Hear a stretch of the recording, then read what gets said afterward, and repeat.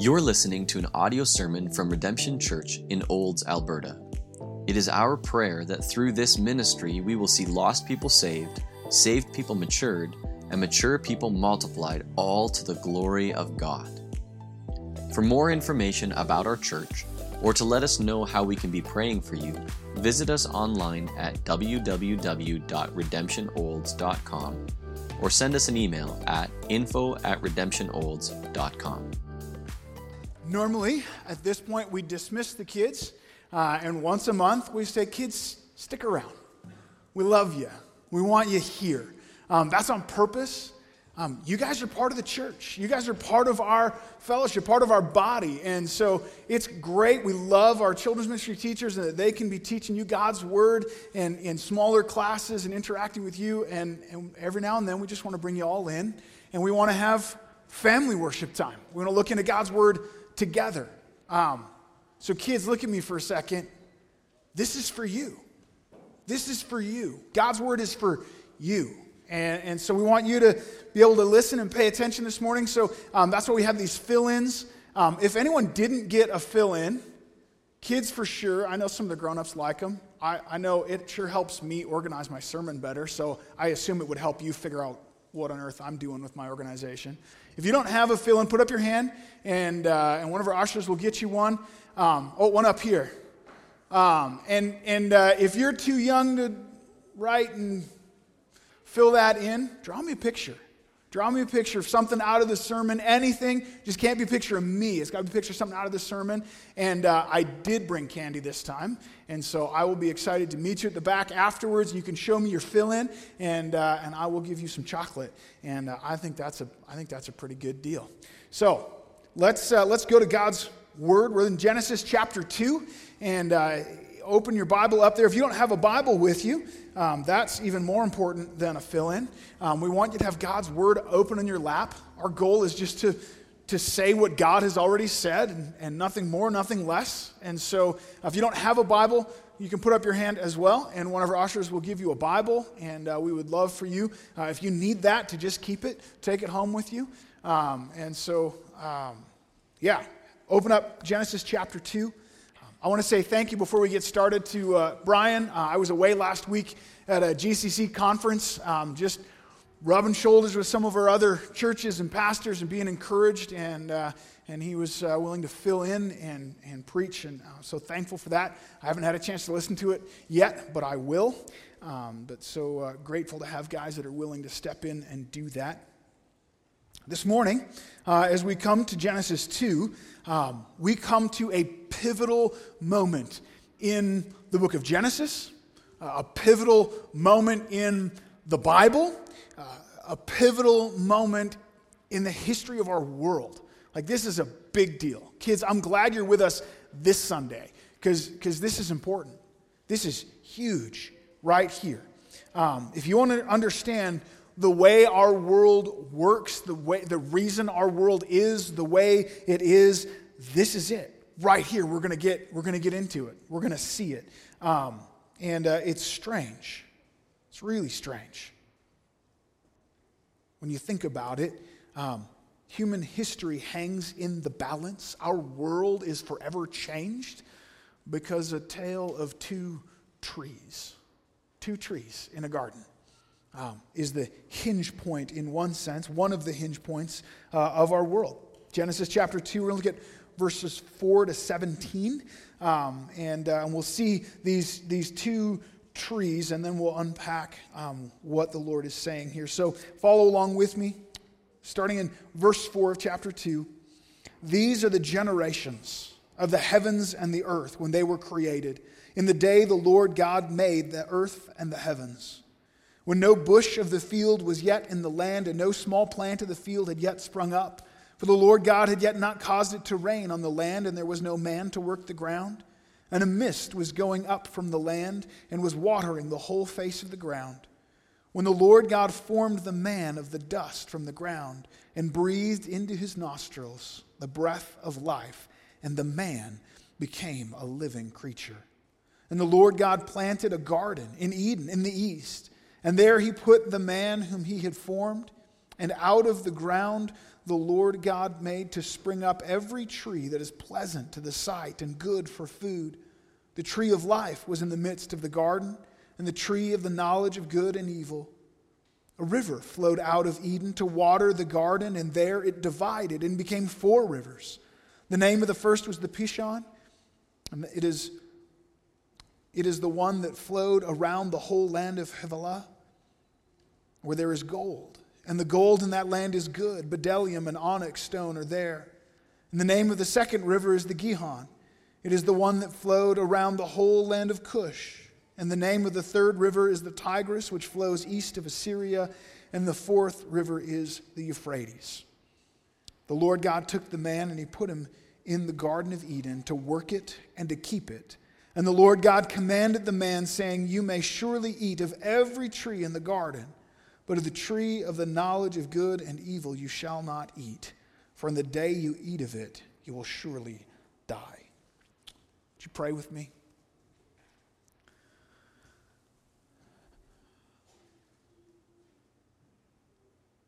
Father, this world is a broken place. A place of pain and suffering, of lack and need, of hunger and death. We see so clearly as we come to your word this morning, that's not the world you created. That's not where we started. Help us this morning, God, as we look into your word, to understand your truth, to see this world clearly as we should, to understand you a little bit more, to see your goodness and your kindness and your mercy and your grace. Lord, I pray that you would be at work in me and through me. God, that my words would be faithful to your word. God, if there's anything I have prepared to say that would not be true to your word, that those words would just fall to the ground, that they would not be heard. But God, that your word would go forth. God, that you would, as you promised, build your church. Do it this morning. Do it in our hearts even now. We come to your word trembling before it and trusting in you, looking to you for good things, for your work in our hearts, in our lives. God, be at work now, we pray. In Jesus' name, amen. So, a story no doubt we've all heard. We're familiar with these verses. And before we get to these 2 trees, before we get to understanding our world as it is today, we need to first understand verses 4 to 14 and what was there originally. What was there that God created, and what we see is a perfect paradise. A perfect paradise. Now, verse 4 opens up a new section in the book of Genesis. And so those words there, these are the generations. That's significant. The word generations there is toledot. You don't need to know that, but I think it's neat. And if you're reading commentaries and stuff, they're going to talk about that. Toledot just means the offspring or the generation of. But Moses is using it kind of metaphorically. He's using it to mean basically this is the story of. This is the account of. And these are like Moses' chapter headings. And so we have our own little headings and numbers to help us find things. But this is how Moses split the book up when he wrote it. And you'll see this phrase, these are the generations of. You'll see it 10 times through the book of Genesis. And the next one is chapter 5. These are the generations of Adam. And he goes to tell the story of Adam. And then these are the generations of Noah. And he tells the story of Noah. And then these are the generations of the sons of Noah. And on it goes. You can go this afternoon and dig through your Bible and look for them. Don't do it now. Stay with me. Let's not get ahead of ourselves. But this right here is the first. These are the generations. And it's a little bit odd because it's not a person. This time it's the heavens and the earth. This is the story of our world. Or this is the account, these are the generations of the heavens and the earth. So Genesis chapter 1 is like maybe a big introduction, a preface. It's the 6 days that God created the heavens and the earth, and it's kind of the big cosmic view, right? It's the mighty God speaking the world into existence. And then when we come to chapter 2, verse 4, it's like he starts over again. He goes back again to the beginning, but this time with a little more detail. This time he zooms in because he's telling a specific story. I don't know if you felt it, but the first time I read these verses, verses 5 and 6, seemed really out of place. Right? It doesn't really make sense. What do you mean there's no bushes and no trees? I thought he just filled the earth with bushes and trees, didn't he? Well, no, he's rewinding. It's flashback time. And he's going back and he's going a little bit closer. He's resetting the stage. And so that phrase of, hey, there's no bushes or trees yet, the world's not done being created yet. Back in the day, before the world was finished, this is what happened. And he's telling this specific part of the story, and what he focuses in on is the creation of man.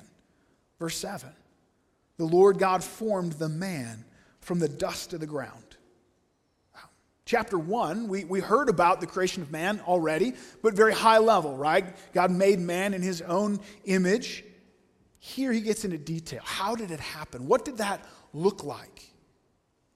And it's in these details that we begin to see this perfect paradise that God is building.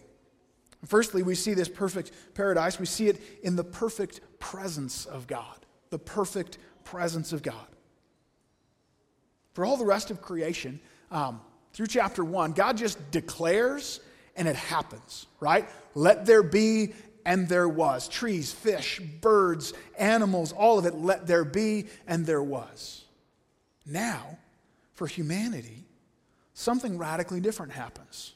Something more detailed. God actually stooped down and he gathers up some dirt or some clay. How many kids like to play with Play-Doh?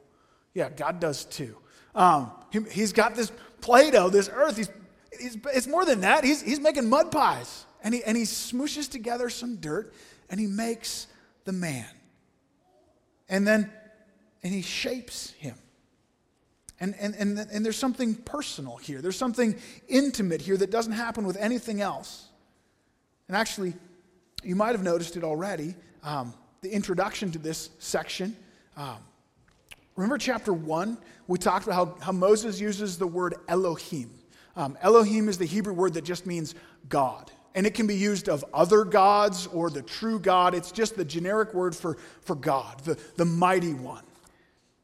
But Moses moves into this next section, and for the first time, he uses the name of God. Not just a general word for God, but now the personal name for God. So look at verse 7. Then the Lord God created man. Kids, when you see that word L-O-R-D, all capital letters in your Bible, you have to do a little bit of translating on the fly. I wish you didn't. I wish they translated this better. But all capital letters, Lord, what's behind there is Yahweh. It's the name of God, right? It's God's personal name, the name that he gave to Moses at the burning bush. I am that I am. And this combination, Lord God, Yahweh, Elohim, it's used a whole bunch of times right here from now up until kind of mid-chapter 4, and then once more in the whole rest of the first 5 books of the Bible, and rarely through Scripture. It's rarely used. He's making a point here. The mighty sovereign creator God, Elohim, who created the heavens and the earth in 6 days. The mighty God is also the personal God. He's loving. He's intimate. He's the covenant God, the God that has relationship with his people. That's the God that shows up here. So God's title is powerful, but God's name is personal. And we get those both together. And then it says that the Lord God formed the man. Here he is playing in the mud, squeezing together. But the word there, it'd be easy to kind of breeze past that, but it's a specific word. It's a word of kind of a work of art. It's his masterpiece.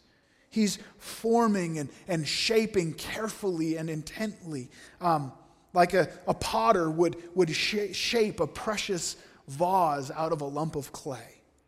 Right? He's communicating that humanity is God's work of art. There's something special here. It's God's work of art. And in this intimate creation in a unique way. And then on top of that, Once the man has been formed out of the dirt, God draws near and he breathes into the nostrils of his little shaped, formed man, and he gives it the breath of life. And the man that he formed out of the dirt becomes a living being. This is so personal. This is so intimate. Guys, this is like Prince Charming waking up Sleeping Beauty with a kiss, right? Like, that's what we're talking about. He brings this clay to life, and he loves it. He's shaped it. He's formed it. He's given it life in this way. It's this perfect relationship. Adam has intimacy with God, closeness. God created Adam as this act of love. He crafted him and shaped him perfectly and personally breathed life into him. God delights in all of his creation, right? End of day 6, he steps back, he looks at all that he's made, and he said, behold, it's all very good, but there's something special about humanity. This is his work of art. This is his masterpiece. That's how God feels about people, right? Let that sink in. Do you ever wonder about that? Ever wonder about your own value and worth, right? You ever feel like maybe you just don't belong? I do. I think maybe sometimes people get the idea that because I stand up and preach that I have this great confidence inside of me that I'm like socially invisible. Not invisible maybe, not invincible. I feel that. I feel like that. I think all of us do. Right? We have those moments of standing in a room full of people and you feel totally alone. Like, does anyone even know I'm here? Who should I go talk to? Does anyone even want to talk to me? I'm the odd one out. And you just kind of want to crawl inside yourself and disappear. I don't think I'm alone in that. I think we all feel that. Relationally, we all want two things, right? We want to be deeply known and fully loved, right? Deeply known and fully loved. It's not enough to be fully loved if we're not deeply known, because we know that's not true love, right? I mean, they say they love me, but if they only knew me, if they really knew this about me, then they wouldn't. And so we have this sense of being an imposter, of not being actually loved. I'm a fraud. Obviously, even worse is to be deeply known and not truly loved. They do know who I am, and they don't like it. No, we have this need. The combination of both of those is intimacy, right? To be deeply known and fully loved, that's to have intimacy with someone. That's a true relationship. That's what our hearts long for. And the opposite of intimacy is insecurity. I don't belong. I don't know if they like me, love me, know me. And we all have that at different times. We all face that pressure and that out of placeness, that lack of belonging. You know who didn't face that? Adam.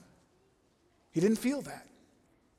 In the garden, Adam was deeply known, completely known, and fully loved by God.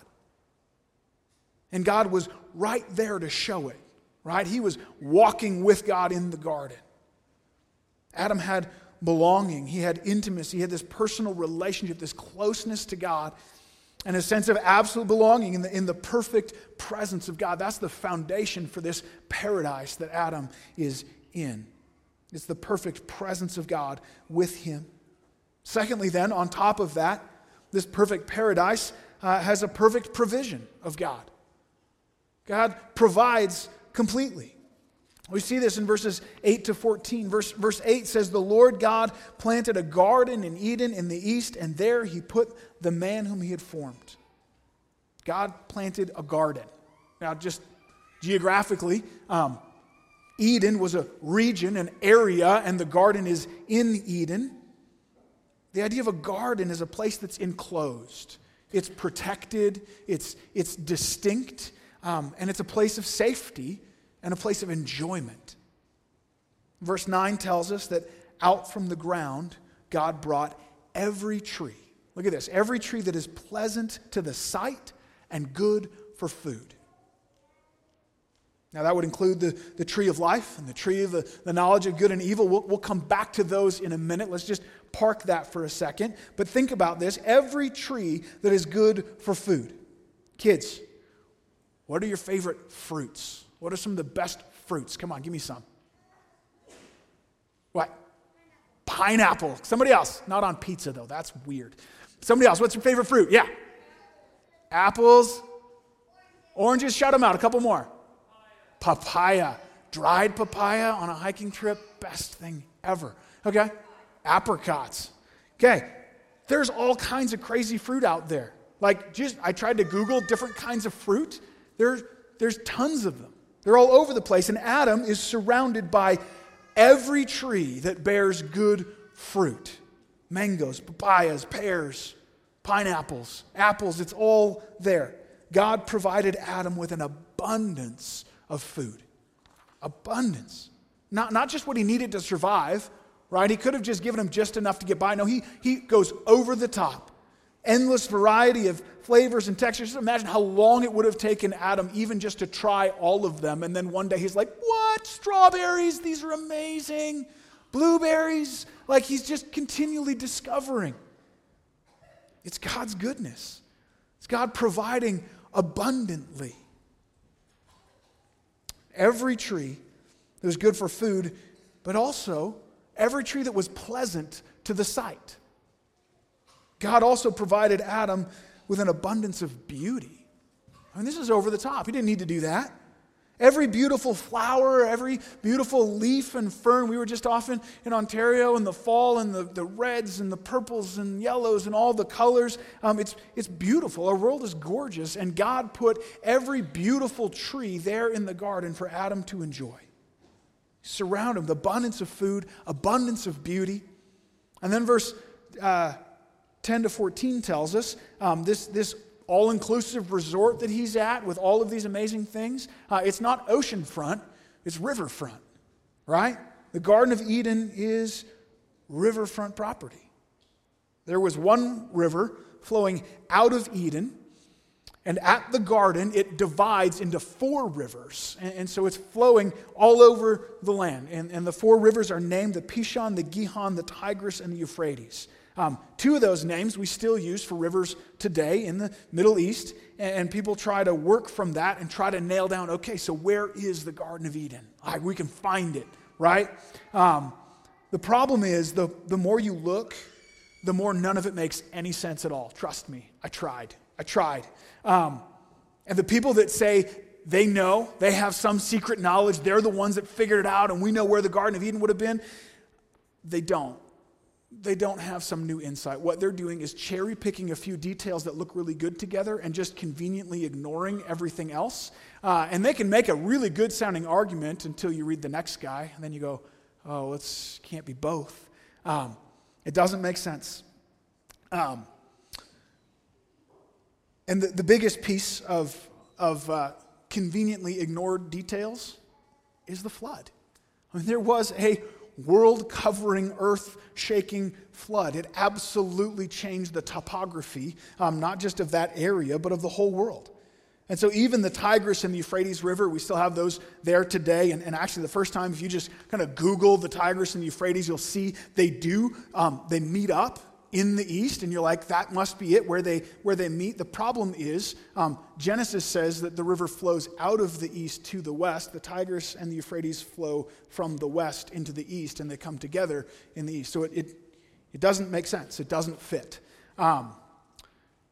More likely, as often happens throughout history, is they reused some names. These were names of rivers we had before. Let's name these rivers afterwards. I remember Grandpa Noah talking about the Euphrates and the Tigris. Let's name this the Euphrates and that one the Tigris. And same way we have New York and New Hampshire and New Jersey.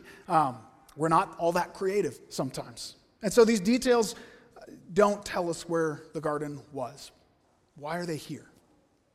Well, for one, it makes it very clear this was a real place. Right? The Garden of Eden was a real, literal, physical place. This is not a made-up story. This is not a metaphor. This is not some kind of myth or parable.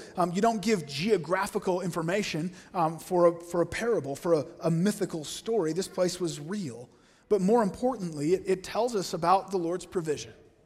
It tells us about the Lord's provision. From fruit trees to flowering trees to animals and people, they all need one thing. What do they need, kids? What do they need? Shout it out. Water. We got to have water. They're in the Middle East. The one river that people are trying to find, the Pishon, it flows around the land of Havilah. Well, Havilah just means the land of sand. Doesn't really narrow it down out there. That's what they got. And the seas are salty and the rains are sparse. River is so significant. God provided an abundance of water. It was life. Think of Psalm 1. It speaks of the tree planted by streams of water that bears fruit in season. That's the picture here. This garden isn't just planted by a river flowing through with life, giving water, but out from this garden flows 4 rivers off to the rest of the world. God's provision in this perfect paradise. It's rich and full and abundant. It's overflowing. Adam had the perfect presence of God. He had intimacy with God, deeply known, fully loved. He had the perfect provision from God. Not just the essentials, but a variety of food and abundance of beauty and life-giving water flowing through all the time. And this is God's goodness toward his creation, toward mankind. And it begs the question, what happened? What happened? If this is what God first created, this was his provision for us, where'd it go? Why don't we live in this world now? Anyone else want to go back there? I would love, no jobs, no going to work. We're just tending the garden, picking fruit, hanging out. It's beautiful. Go to bed every evening, wake up every morning with the unshakable knowledge that we are deeply known and fully loved by God himself.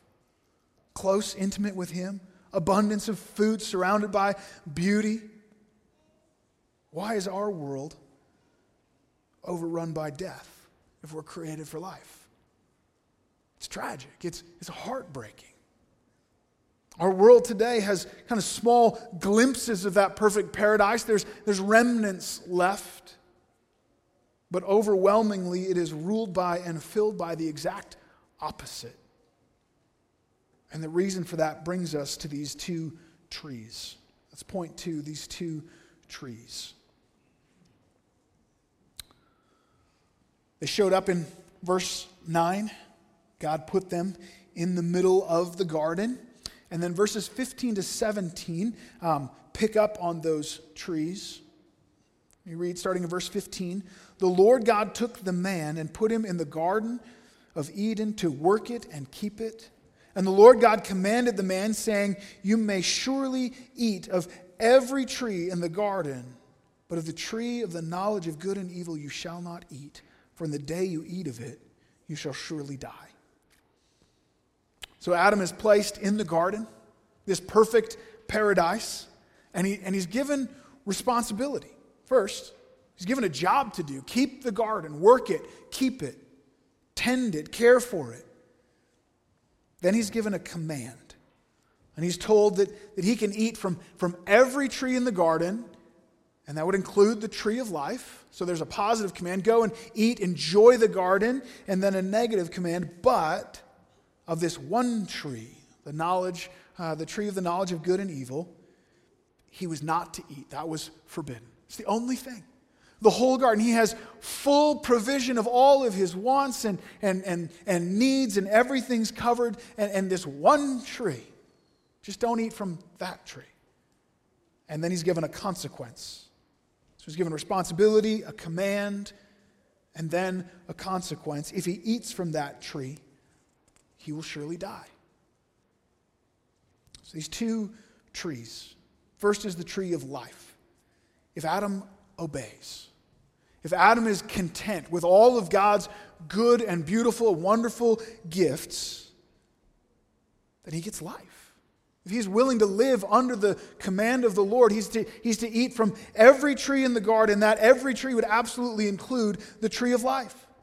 Scripture doesn't give us all the details. We'd love to know, like, do you eat it once and get eternal? Do you have to keep eating? What is that? We don't know. We're not told, which usually means it's not that important. But he would continue to live with God in the garden indefinitely. He would have perfect paradise forever. Forever. He would continue in perfect intimacy, perfect provision of food, surrounded by beauty, surrounded by life. He would have everything he ever needed with no end, so long as he just obeyed God. The other tree was the tree of the knowledge of good and evil. The tree of the knowledge of good and evil. There was one thing Adam was not to do. All the things he could do, one thing that he was not to do. And if Adam did not obey, if he was not content to live under God's protection and God's direction, then the whole thing would fall apart. In the day that he ate of it, he would surely die. Now that would include physical death. That moment that he ate from it, he would be on a path toward death. It would surely come. And he would begin on that inevitable road toward physical death. But more than that, in the day that he ate of that fruit, he would enter into a world of death. Death to his perfect relationship with God, death to his perfect paradise and provision. Everything would just come crashing down. It's tempting for us to focus on the trees themselves. Was the fruit poisoned, or what did that? It wasn't about the trees. It was about obedience to God. It was about obedience. It was about him submitting himself to the Lord, being content to live under God's direction. Would Adam obey God and have life, believe God, trust in God's goodness? Or would he disobey God and have death? And this right here is the foundation. This is the groundwork. This is the crux, the crucial moment. This right here is the most basic principle of our existence. Let me just walk us through this. There's a God who created the world. Right? And he formed us out of the dust as his precious, beloved masterpiece. He breathed his life into us. He loves us. He wants every good thing for us. That's God's heart toward you, toward us. We feel that in your soul. Listen, God's desire is to make you supremely happy. I don't think Christians are always comfortable with that. It's true, and we'll unpack a little more about that in a minute. But God's desire is to make you supremely happy. That's a good thing. Do you see God that way? That maximum joy, though, that supreme happiness, that total fulfillment can only be found in one place. Sure, in the garden we saw fruit trees and flowering trees and abundant rivers, but all of those things are secondary, right? They all come from one place. They were all blessings from God.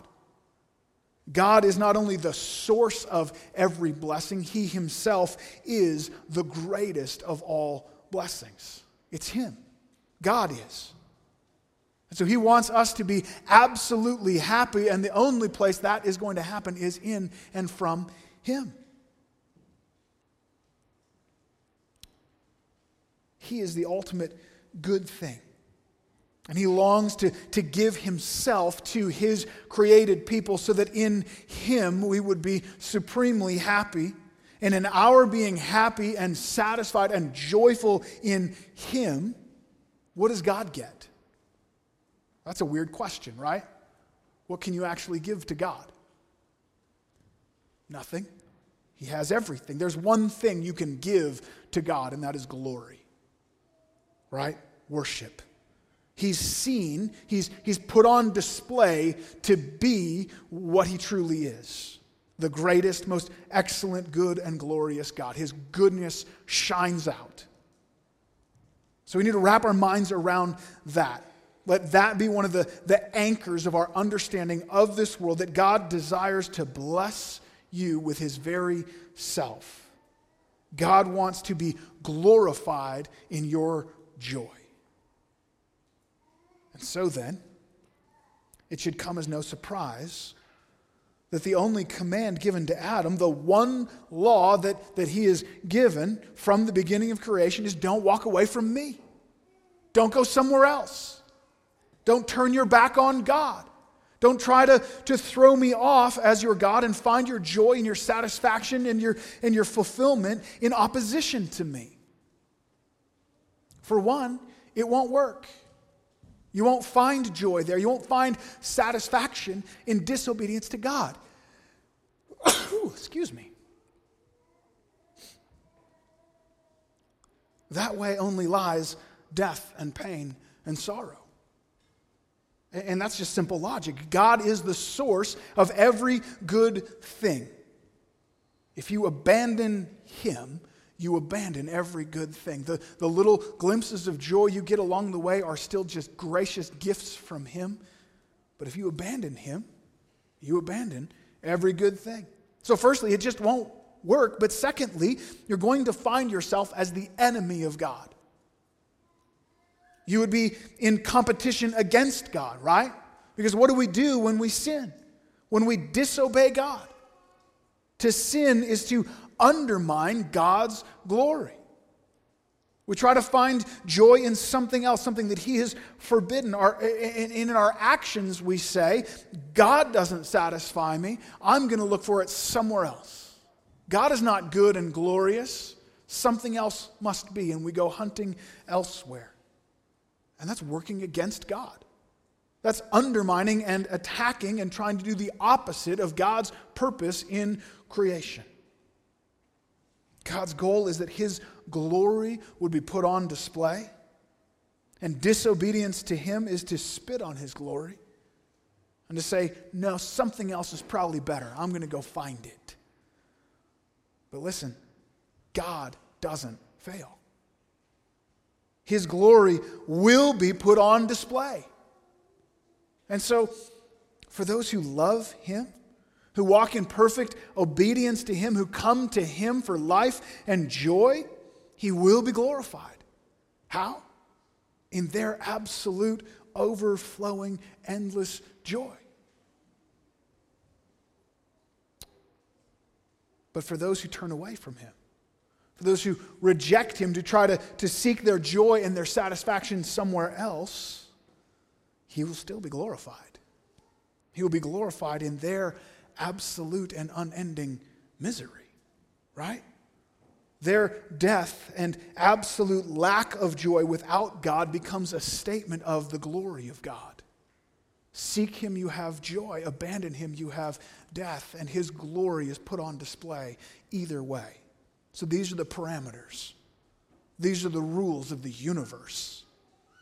Boiled right down to this tale of two trees, the tree of life and the tree of the knowledge of good and evil. Honor the Lord and have life, or turn from Him and have death. Honor the Lord and have life, or turn from Him and have death. That's it. That's right at the crux. We talk about the laws of nature, right? The law of gravity. You ever try to break the law of gravity? Good luck with that. The law of cause and effect, the law of the conservation of the enemy. We have all these scientific laws that help us understand how our world works. This one trumps them all. This one is number one. This is the ultimate law of the universe. Honor the Lord and have life. Turn from Him and have death. Now here's the bad news. How's that going for you? How you doing? Have you kept this most basic law? Does this define your life? Have your heart and life been just perfectly and completely conformed to seeking after and finding your joy and your satisfaction and fulfillment and pleasure in God and God alone?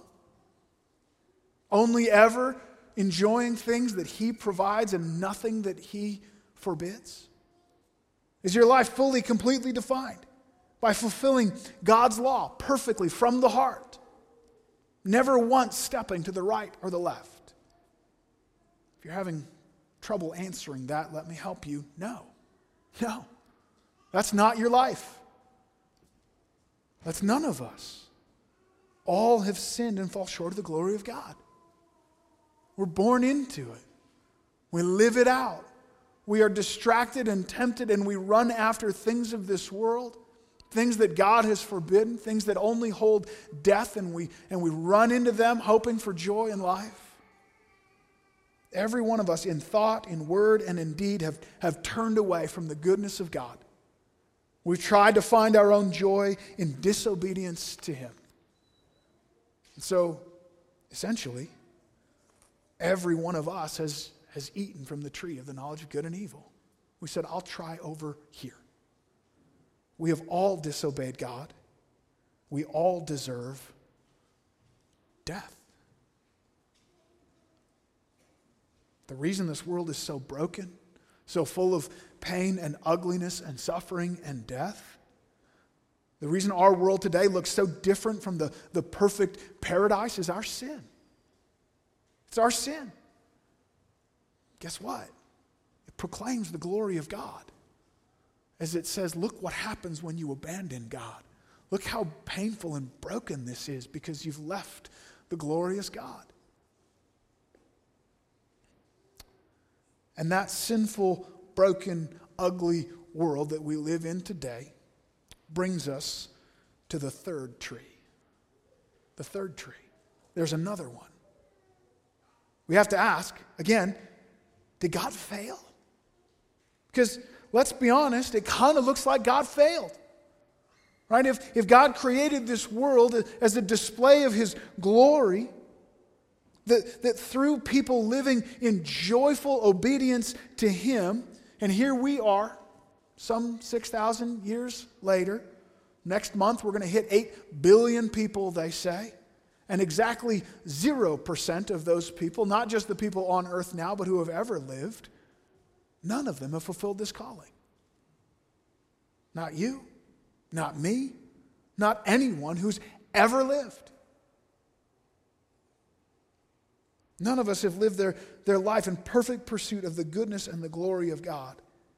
And so if that was God's plan, He didn't just miss it by a little bit. It's not just a little off. It is an absolute catastrophe. It's a failure, a disaster.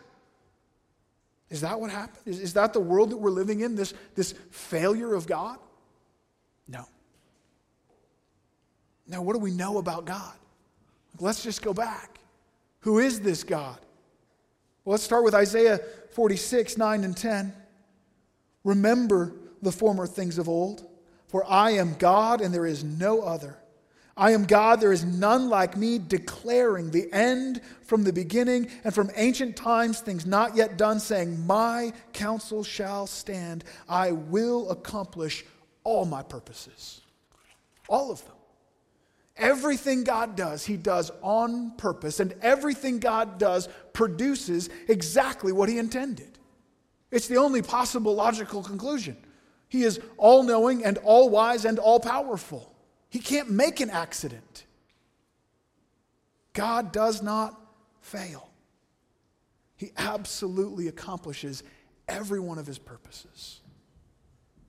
So what does that tell us about these two trees then? What does that tell us about this world that we find ourselves in? We've got to do something with that. A lot of people speculate, why did God even put the tree there in the first place? What was He thinking? Didn't He know? Yeah, He knew. It wasn't a surprise. His purposes come to pass. He accomplishes what He sets out to do. Why did He even give Adam an opportunity to sin? A modern North American answer that you'll hear 9 times out of 10 usually goes something along these lines. That was the cost of human free will. That God needed people to truly, freely love Him. For people to freely love God, there had to be a choice. And so that was the risk that God was willing to take. That the price He was willing to pay. I think there's some problems with that. I don't think that matches the God of the Bible. Number one, God doesn't need anything. He doesn't need to be loved.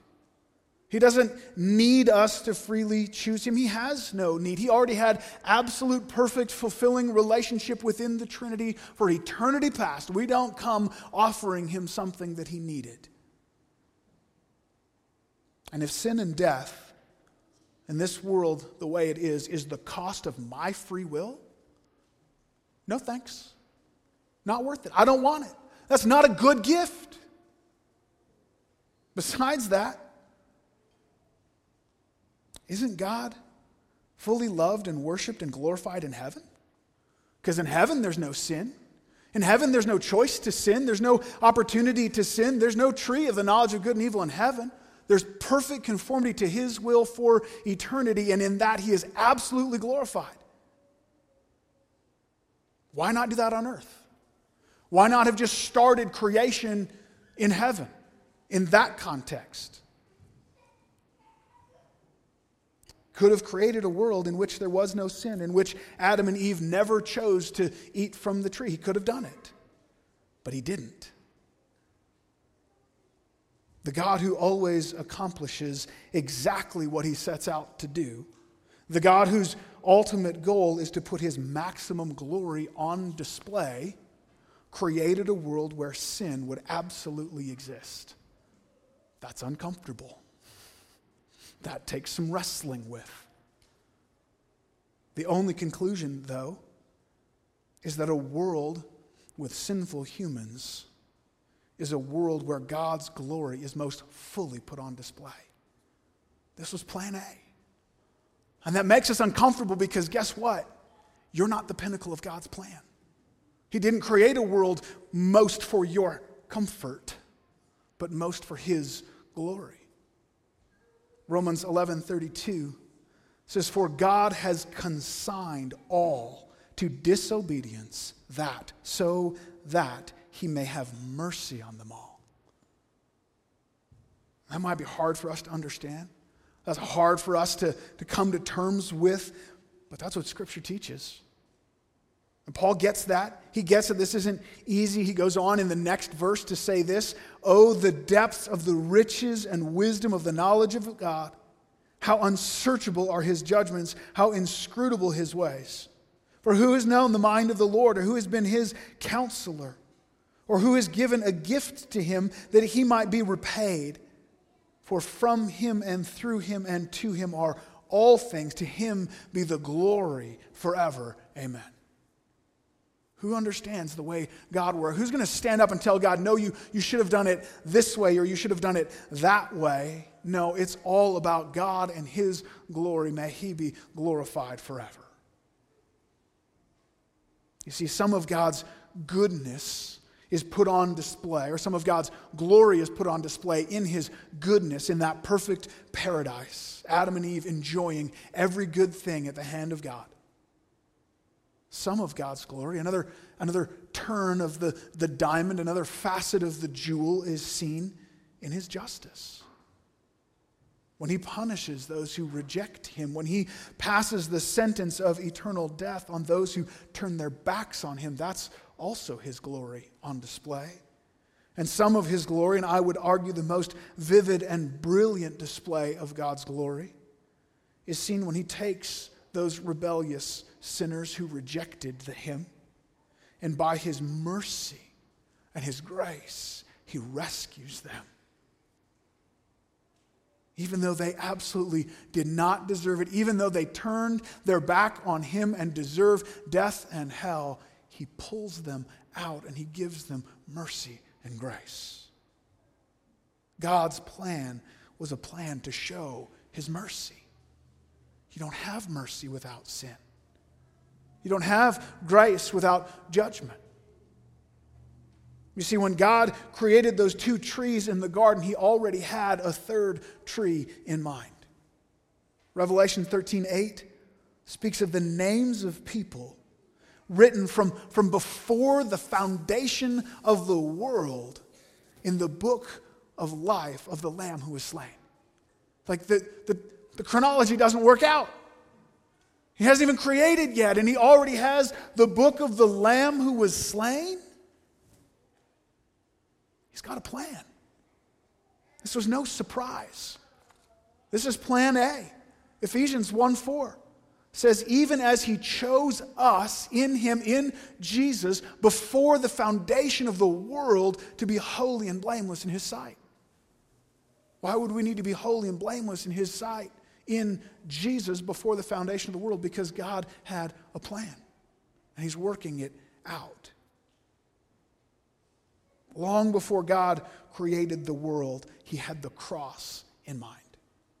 The cross wasn't God's duct tape to try to patch up and rescue this broken plan that was falling apart and try to save some remnants of his glory. Man's sin was always part of God's plan, not just to show his goodness, but also to show his justice and to show his mercy and to show his grace. The glory of God's character is most fully on display in the cross of Jesus Christ. I think as Martin Lloyd-Jones says, there at the cross, justice and mercy kiss. We read through Genesis now, having seen God's story play out, and it becomes clear. Both the tree of life and the tree of the knowledge of good and evil, they're both pointing us forward. They're looking ahead to another future tree, Jesus Christ. God himself came down to earth. He did live the perfect life. I know a bunch of you were squirming. I said nobody lived the perfect life, and you were like, yeah, Jesus did. Jesus did.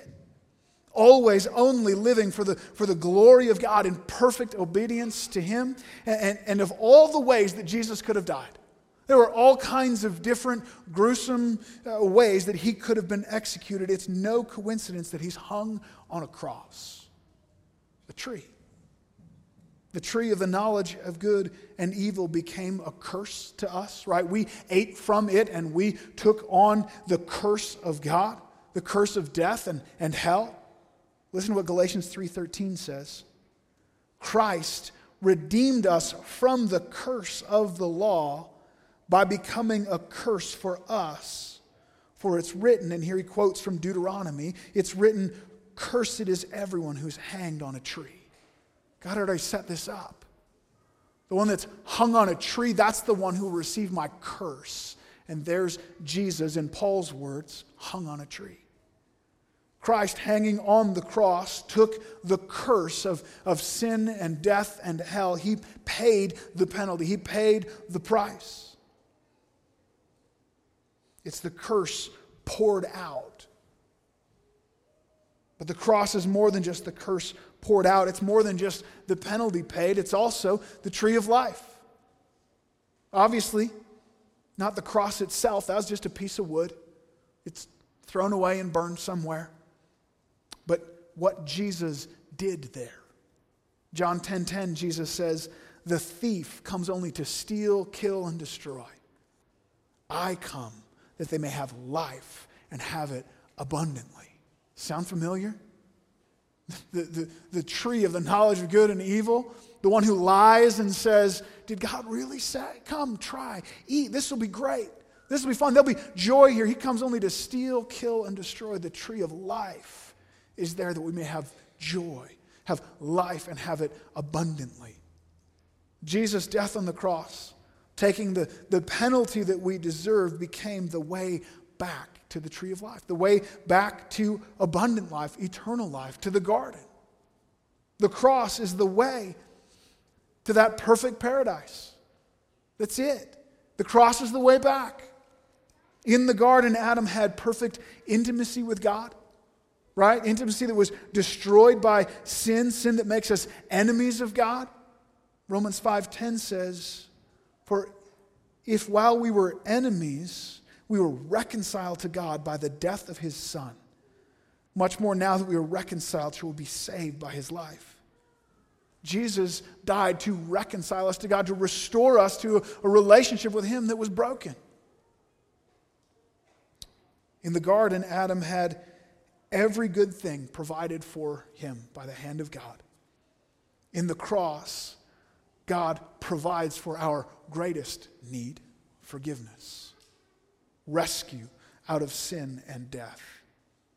In the garden, Adam had the life-giving river flowing through. John 4:14, Jesus says, "But whoever drinks of the water that I give him will never be thirsty again. The water I give him will become in him a spring of water welling up to eternal life." The cross is the way back to that perfect paradise. Because on the cross, Jesus is beginning a new creation. A new creation. It's the very beginning of a new heavens and a new earth. It starts with Jesus himself as this new Adam, this new head, this new beginning of the human race, and then flowing through him to all those who were born again into that new humanity. We have it right now. We have glimpses of it. We have the early signs of it. This new creation, it's begun in some sense, but we won't have it fully until God's plan comes to a completion when Christ returns. When this broken, corrupted world comes to an end, what does the book of Revelation tell us we find? What do we see then? Well, Isaiah tells us that there will be the richest foods and well-aged wines, a feast set before us, God providing every good thing. Revelation 22, 1-2, listen to this. "Then the angel showed me the river of the water of life, bright as crystal, flowing from the throne of God and of the Lamb through the middle of the street of the city." It's the river of life, flowing through. Also, on either side of the river, the tree of life, with its 12 kinds of fruit, yielding its fruit each month, the leaves of the tree for the healing of the nations. So the river of life flows out from the throne of God, and there, spanning over the river, maybe its roots going down on either side, the river flowing through is the tree of life. Now, I don't know if it's literally there. There's literally a river and the tree of life in heaven. That's not the point. The point is the abundance of the goodness of God, the restoration of provision and of life that flows out from him. And most importantly, above all of that, Revelation 21:3, I heard a loud voice from the throne saying, "Behold, the dwelling place of God is with man, and he will dwell with them, and they will be his people, and God himself will be with them as their God." Restored relationship with him. We have it now, just a little bit. We have reconciliation, but not fully. We're not with him like we one day will be in his presence. Once again, we will dwell with God. We will not only have his perfect provision, but his perfect presence with us. We will see him as he is. And in him, once again, we will be deeply known and fully loved. It's the Garden of Eden restored. And there will be, for an eternity, fulfilling God's glorious plan. There it is, in a world of endless joy, finding our delight and our satisfaction and wonder overflowing from the radiance of the glory of God. A glory and a joy that is magnified 1,000,000 times over, because the only way to enjoy it is because of the marvelous mercy of God. And so the cross of Christ, the Lamb who was slain, takes center stage into eternity as the mercy and the grace of God shines forth. Do you know that mercy? In some sense, that tale of two trees still stands before us today. Which will you choose? Will you continue to eat from the tree of the knowledge of good and evil every time you feel temptation to sin? That's it. It's Satan saying, is God really sad? Is goodness and joy and satisfaction really found in him? Don't you want to look over here? Don't you want to know? All your friends are doing it. It's going to be great. And it's death. It's death. Do we continue to walk down that road? Do we continue to turn our backs on God and walk in sin, disobeying him, rejecting him, fighting against him? because that life of death will only lead to an eternal death in hell? Or will you come to the tree of life? Will you repent, turn away from your sin, come to the cross and find mercy and grace and forgiveness and new life? Because at the cross, there's life, life abundant, life eternal, life overflowing in joy and the wonderful glory of God. And for all those who know that mercy, who have come to the cross and found forgiveness and life, we continue to come, right? We live there. We continue to feast at the tree of life. One of the ways we do that is celebrating communion together. Josh, why don't you come and prepare to lead us again? Jesus commanded we do this frequently. We eat of the bread and drink of the cup. We remember his death in our place, his body broken for us, his mercy and grace towards us. And in the act of eating and drinking, we come to a meal at God's table as a symbol of fellowship with him, restoration to him because of the cross, that relationship restored.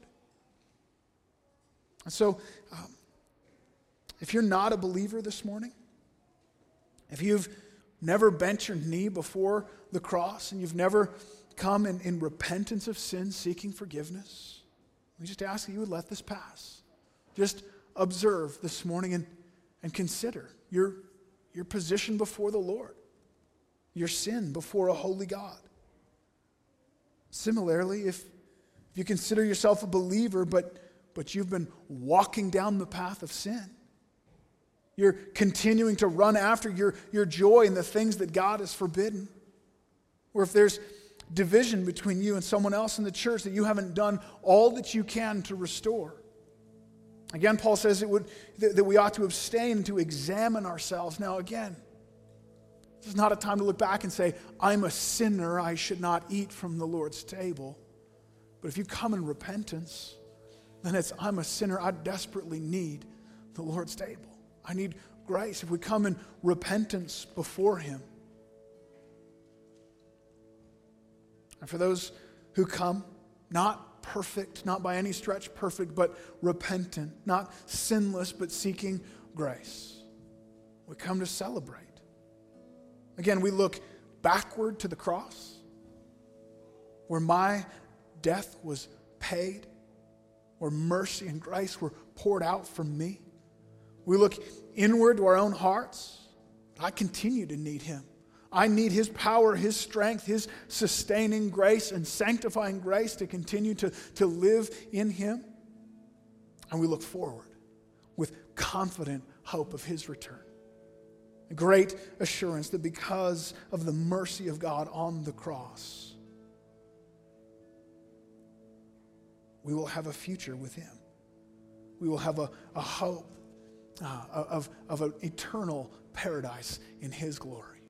Kids, I'm so glad you were with us this morning. I want you to grab hold of that one truth, that one rule that runs the universe. If you honor God, there is life. If you turn from him, there's death. That's it. That's it. That's what I want you to know. I want you to hang on to that. Church, I hope together we're just more in awe of the mercy of our God and more enamored by his beauty, his glory, his mercy, and that we would continue to seek after him. If you want to pray with somebody, Grant and Becky would be here. They would love to pray with you, encourage you any way that they can. Maybe it's something out of the sermon. Maybe you're wrestling with something. Maybe it's just been a rough week and you just want somebody to pray with you. They would love to do that, as would any of us. But know this, Redemption Church, you are loved. Have a great week.